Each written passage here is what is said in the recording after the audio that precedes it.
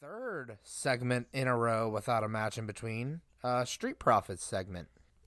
Yes, and the interviewee, was it Kayla? I think Yes, it so. was Kayla.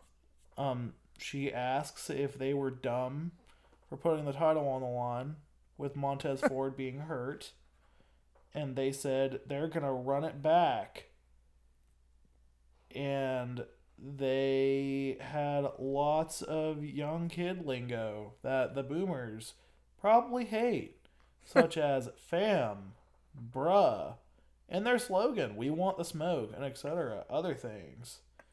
And yeah, they just said that they weren't cowards and they would never back down and other things like that. When you I said that really boomer comment just now about the lingo, I just imagine some older lady like yelling to her son in the other room, like, "I'm watching the Prophets of the Street on the Raw. What does fam mean?" It's just I don't know. dude, yeah, that sounds about right. It'd be Why more like are a these dad. nice young men talking about smoking on TV? It'd It's like, be it'd no, be Grandma. They say they want the smoke.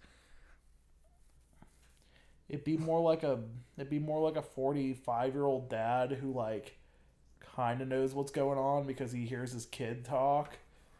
And then he's just like, why do they talk like that? I hate that because they're young and wrestling is bad now. I That's like like to. all older people think that like WWE is like really bad. I imagine some 45-year-old dad watching this with his kids, and after he sees the segment, he's trying to be cool, and he looks over at his son, and he's like, "I want them to win, fam," and his son just leaves the room.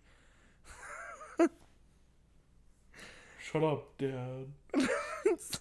He's just like, "That's pretty lit, son," and his son's just like, "God, this is why I don't hang out with you."